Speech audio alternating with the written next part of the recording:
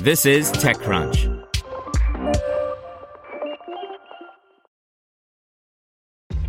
This episode is brought to you by ShipStation. You know, some things take a lot of work, like sending little robots to far-off distant planets. And just as that's challenging, so too is running a successful e-commerce business, especially when there's so much to do. So I want to introduce you all to ShipStation.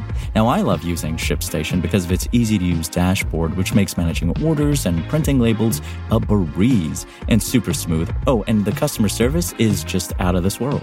It's exactly what you need to help grow your business. Sign up for your free 60-day trial at shipstation.com/technews. That's shipstation.com/technews. This is TechCrunch. Google will let legacy G Suite users migrate to free Google accounts, by Romain Dier.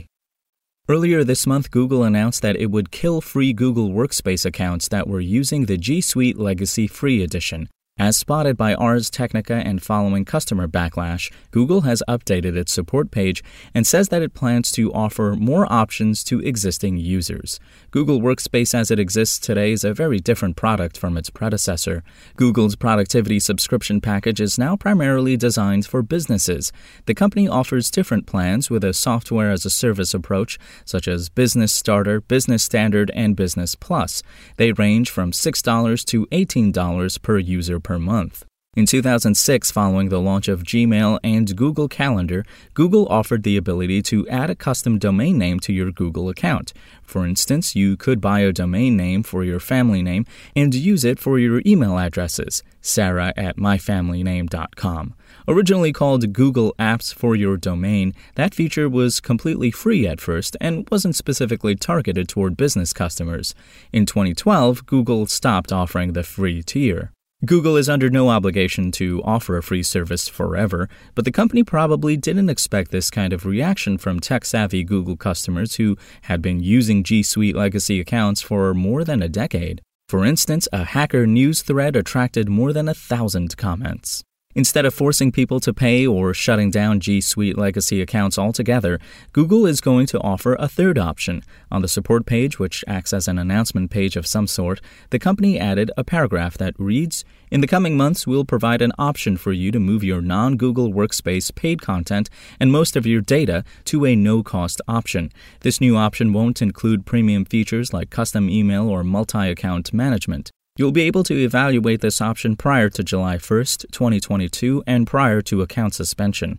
We'll update this article with details in the coming months."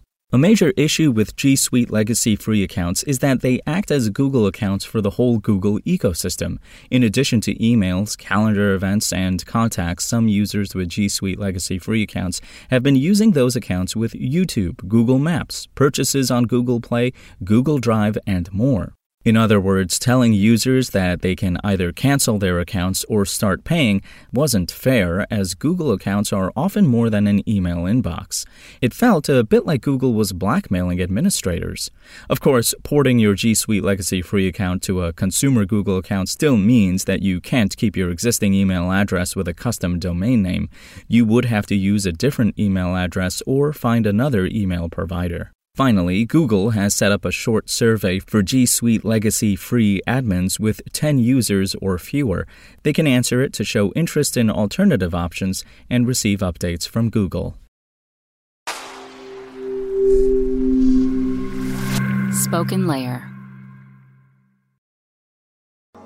To hear everything you need to know about the week's top stories in tech from the people who wrote them, check out the TechCrunch podcast, hosted by me, TechCrunch managing editor Daryl Etherington. Each week we go in-depth on 2 or 3 of the week's top stories from in and around the startup ecosystem. And I'll be joined by the TechCrunch experts who covered them. They tell us why the news is so important and what they think matters most to you, our listeners, whether you're just interested in tech or that's where you make your living. New episodes drop every Saturday morning, so be sure to subscribe to the TechCrunch podcast wherever you listen to podcasts.